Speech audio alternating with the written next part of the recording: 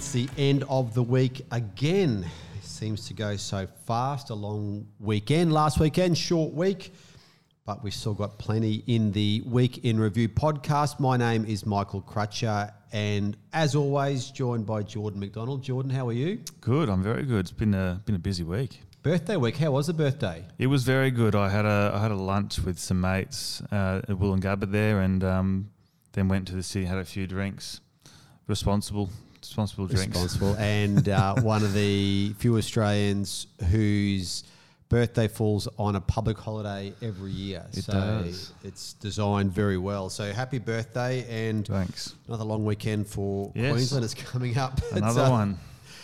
We'll talk about a few different things today, but one bounces off what we discussed last week, which was about Netflix and its troubles in the sense of a massive fall on the stock market with some concerns about user growth in time to come, which leads to that wider discussion about we're in an era of subscription models, as you know, whether it's streaming services you subscribe to or news outlets as well. So we know for the last few years in particular, news outlets have tried very hard to get people to pay for what they read on those outlets to be able to sustain their journalism and fund journalism in an era in which classified advertising has moved from newspapers to online.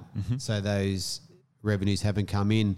But this whole talk about peak subscription, which I know has been kicking around a bit in terms of media outlets. So that's to say, have we reached now, after a few years of streaming, more than a few years, a situation where most people roughly who are going to subscribe have in figures? So yes, you'll keep getting new subscribers, they'll keep happening, but at the same time you're still losing subscribers. Them, yeah. So are the number of subscribers that you have now, is that sort of roughly where you're going to be? And if so, not too many businesses love the fact of not having great prospects for growth. Every business wants to grow. So that's sort of what we're looking at in terms of peak subscription. And I guess for news outlets in particular, it's been an issue, and I know it's been talked about in different places. So those that want people to pay to read what they produce, and so they should, in the sense that journalists need to be paid and get revenue, but it's so difficult because there's a competing element here in which that journalists think that what they produce is worth paying for. And I get that completely, but we're so used to in news that it is seen as being free so many times that you can go and access news for free. So I think we've got that situation where news outlets seem to overrate what they produce in terms of the value to their readers. And that's caused, I think, in recent times, this sort of nod to being able to keep subscriber numbers up is sort of skewing then for news outlets to the left or the right of the spectrum, trying to get users who want to read publications who think a bit like they do. So trying to say, well, hang on, well, I'm going to go to, we know that there are websites that are left-leaning. We know there are ones that are right-leaning. It's so clear, you can see it in the content. But that's a way to differentiate themselves from other outlets. So people will pay for this because it's a particular service that they feel they can't get elsewhere. So that's been some of the trends I've been looking at to say, well, is that peak subscription here? If it is a bit of a scary moment for news outlets, if that's the case. That is something that I know would keep them awake at night. But that having to skew towards the left and the right, Jordan, that's not the same, is it, in terms of what happens for streaming services? It's not like you have a left or a right there, but they have their own issues, don't they, in terms of maybe looking at that peak subscription there? They definitely do, and I think they're seeing a similar problem. You know, people joined lots of the streaming services to keep them entertained during the lockdowns, and you know, after essentially 2 years of the disruptions, people have really forgotten about those subscriptions. So, you know, with the return to normal life now and people having less time to watch as a result, and now the cost of living applying a bit of extra pressure to the back pocket. Yeah, and this week especially the cost of living with inflation talked about. Indeed. Suddenly people are starting to go, well, hold on, what am I still paying for, and can I cancel a few? And that's what's happening. So I think we might have reached a peak subscription. I mean, particularly in the US, people spent more time on ad-supported video on demand than they did subscription video on demand towards the end of last year, which is big. So that's that difference where you get a service that's got ads that effectively pay for what you consume rather than you paying yourself. That's exactly right. And I think it's going to be very hard to change that trend. So like, is this the next wave? Is the way ahead the ad-supported lower cost tier option? And I think it is. And Netflix has actually said that they're open to that option at the moment. I was reading an article in The Atlantic this week, and one of the journalists there made this brilliant quote about, the problem and where he actually sees the bigger players sort of ending up in this situation. And it says the biggest players likely don't have much to worry about. Once millions of people have mistaken your service for a utility, you can do a lot before they reorder their lives to avoid paying for it. No one has ever liked a cable company, but it took a total revolution in technology to destabilise that business, which remains largely profitable even though it's smaller than it used to be. Meanwhile, I still haven't pulled the trigger on cancelling Netflix. Even though I've realised I don't watch it at all for weeks at a time, I still want to see the Love is Blind reunion, which won't be available until Friday. That's a great quote, isn't it? It is. That's a good way to think about that. Do the likes of Netflix, are they seen like a utility company? Your electricity or your water, you have to have them. You can't live without them. And that's right. We might be seeing a bit of that change in that mindset. Absolutely. I mean, I've certainly seen Netflix as a utility, particularly through COVID. We jumped on board a few of them, and they've been an essential part of our entertainment at home. But felt the pinch recently, and we have severed with a couple. So yeah, it's interesting. That's why I wonder with Disney and with the acquisition of Star Wars. There's a group of people with all the Star Wars things. Is that a utility for them, and they can't be without that? They've got to have access to it all the time. But it's a great way to think about that in terms of the value that people place on it, and it's simply for people who might be now, like you say in that quote, starting to think, well, hang on. Things have changed. And I think that battle, there's two different mindsets as well to look at this. And this is in particular for news outlets. Are you just chasing new subscribers, or are you also trying to really keep your existing subscribers engaged? And I think they're two very different mindsets. So the race to just get new subscribers has to have a different mindset to the ability to keep the existing ones happy. News outlets, I think, have really suffered from that in Australia over recent years, where the focus has always been on new subscribers. So here's a story that's put online, and the only metric that counts is, well, how many new subscribers came off that story? Now, that's why I think you've seen such a rush on school sports stories in particular and school news stories over recent years, because parents want to read about what's happening with their children, want to see their children, they're proud of them, so are grandparents. But once those people subscribe and they see their kids there, and how are they then being kept in if the race is always to get more and more subscribers? Right. And there's been a bit of a change there, I think, in recent times across Australian media, which has been the understanding that, yes, getting new subscribers is really important and still the most important metric, but now how are we measuring what our existing subscribers are doing? Because in the end, as I said before, people like businesses that have growth potential, not the ones that think they've hit a peak and then they've got to keep going with that. So that's what an investor looks for. So I think it's a fascinating time in terms of the discussion about this. And I guess this is what we talk about when we look at all these things, and they're so predicting the future in these areas is really tough. And if you hit something that's a gold mine, like Netflix has been, as we know, the darling for so long. There was a bit of a bump in the road last week. What happens now? Same with Facebook and its investment looking at the metaverse. All these things, this is a live experiment in terms of audience consumption like we haven't really seen before. So we'll keep an eye on it from here because it's really interesting, as is a topic that has dominated social media circles this week, Jordan.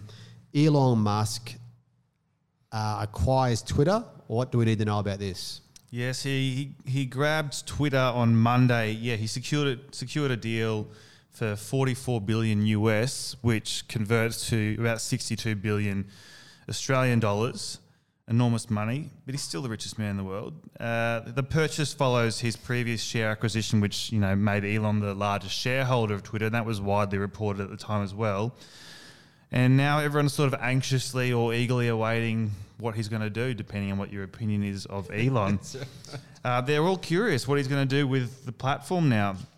On April 14th, he did a TED Talk interview, and that actually coincided with his offer to buy Twitter becoming public.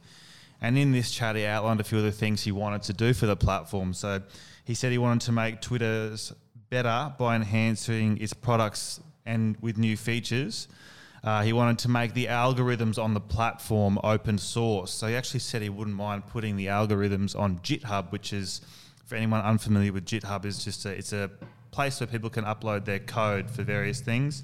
But as a user on there, you can edit, modify, and do whatever you want with it. He also wants to defeat spam bots and then authenticate all humans, which, back in your time in the paper, I'm sure you would have appreciated. But I think his biggest motivator, and he's been very vocal about it, is returning free speech to Twitter. He believes that Twitter has become this de facto digital town square, and that it's important that people have both the reality and the perception that they are able to speak freely within the bounds of the law. This sort of stems from, what's been reported a bit, that Elon didn't agree with the suspension of Donald Trump, President Donald Trump. And his acquisition of Twitter now has worried people that, God, will Trump come back to the platform? But in classic Trump fashion, he was very quickly stamped that out. He will not be a part of it. He's sticking true to his Truth Social. He doesn't want it. He's done with Twitter. He's done with it. He doesn't need it anymore.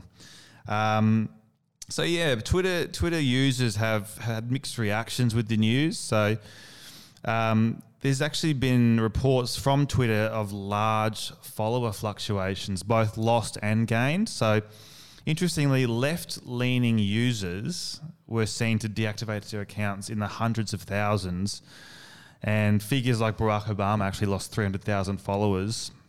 And that was Twitter also saying that wasn't a cleansing of bots. No, it wasn't a cleansing of bots. It was organic. It was organic change. But at the same time, and comparatively, right-leaning figures on the platform saw these significant increases. So go figure, make up your mind on that one. Well, I'm not surprised. I do think that Twitter is well stocked with far left-leaning people, has been for some time. It's certainly got good numbers there, so that's not a surprise. No, not at all.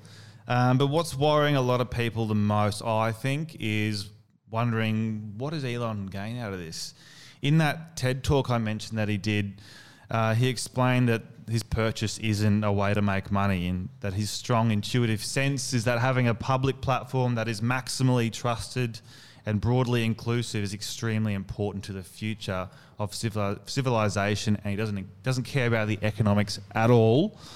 Which is probably good, because Twitter has been a dog for some time in terms of financial returns. I mean, yeah, sure, he's the wealthiest man in the world, but that comment has worried a few people that really just think this purchase was quite personal, for a personal cause. I mean, it's hard to argue. Like, you talk about Facebook, who has billions of users, to Twitter's hundreds of millions. They're very, very, very different. Especially in Australia, we know that there's less engagement here. There is less. So in terms of people suggesting there is any monetary gain here, I do believe, I don't think there is much to make here. So it's hard to see what else. I think the purchase would have some personal cause to him for some gain in some other way other than money. I don't know. Yeah, I'm interested by his comment about authenticating humans, and there's two elements to this. One, to get rid of, the bots as such, but also number two, does he mean having no more anonymous accounts? in the sense you've got to put your name on things, and Twitter is just awash with people who use, clearly fake names. And, if you want to have a look at Twitter at its worst, at its feral worst, just go and have a look at different posts done from either Scott Morrison or Anthony Albanese during the election campaign. Yeah. Scott Morrison's Anzac Day tweet was met with a scroll through some of those comments was just, pretty vile. It's vile. And the same for Anthony Albanese. He'll post something and get lots of advice, almost always from anonymous people on Twitter. Yep. And I think until Elon Musk can do something about that, it's not going to change much. But what about an effect for Australia, Jordan? Do we have an impact here? Oh, I don't think it's going to affect us too much. There's not enough Australians that are on Twitter. We just mentioned it before. There's about 5.8 million Australians that use Twitter monthly, but compared to Facebook, which has 16 million, it's completely different. There's also the fact that young people just don't care about Twitter at all. And although Elon is that cool tech guy, I think we're a while away from seeing anything compelling enough to change the perception among young people of what Twitter is about and make it an interesting platform for them. Yeah, especially for young people, if they got the video content of TikTok, they can see that. Why would you go anywhere else? Why would you go to Twitter? Yeah, to see some anonymous person just just abuse someone in written form. There's not a whole lot of enticement there if you're a young person. No, but one thing I do see happening is a few of the users who have left Twitter in the past for whatever reasons, or for perhaps even reasons that problems that Elon's trying to address now, I think they'll come back and sort of compare their past experience with the experience that Elon is saying he'll create, and then sort of decide whether or not it's worthwhile committing to it again. But overall, I don't see this affecting Australia and Twitter too much.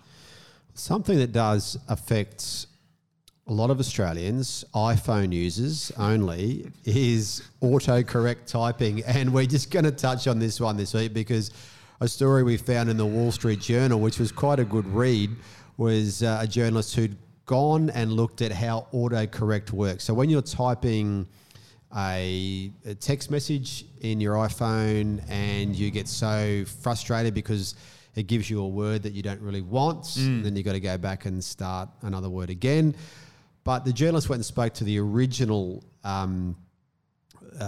creator of autocorrect and for Apple's iPhone. Yes. Yeah, that was pretty impressive. That's right, and just went and got an idea, and it's quite fascinating how it works in terms of there being, and if I'm wrong, Jordan, let me know. There's a dictionary there of all sorts of words. Yep. Now, then it has its own, personal dictionary for you.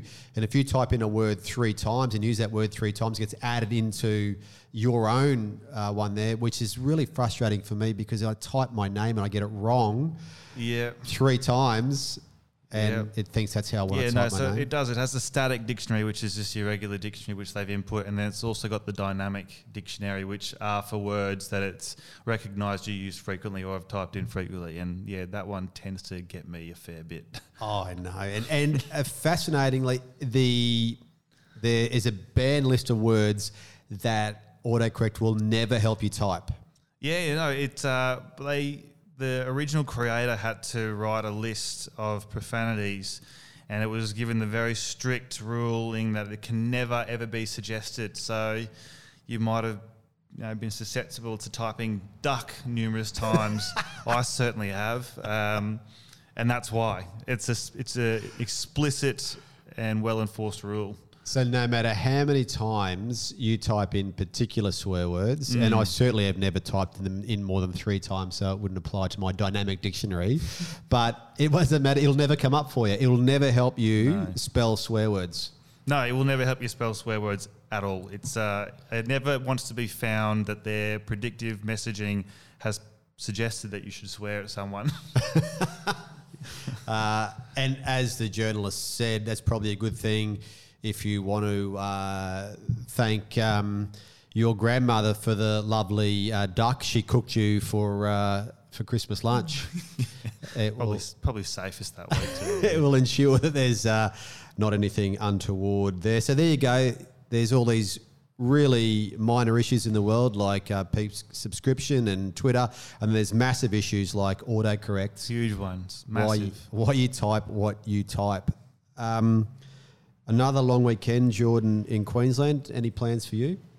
Nothing major this weekend. I've just got a lot of music work this weekend. I've booked from last night all the way through to Sunday, so it's a busy weekend. I finished with helping out a friend's hens, so I am going to a colourful cowgirl party. Oh, really? For 3 hours by myself. Oh my goodness! So this could be the subject of next week's podcast. It could be.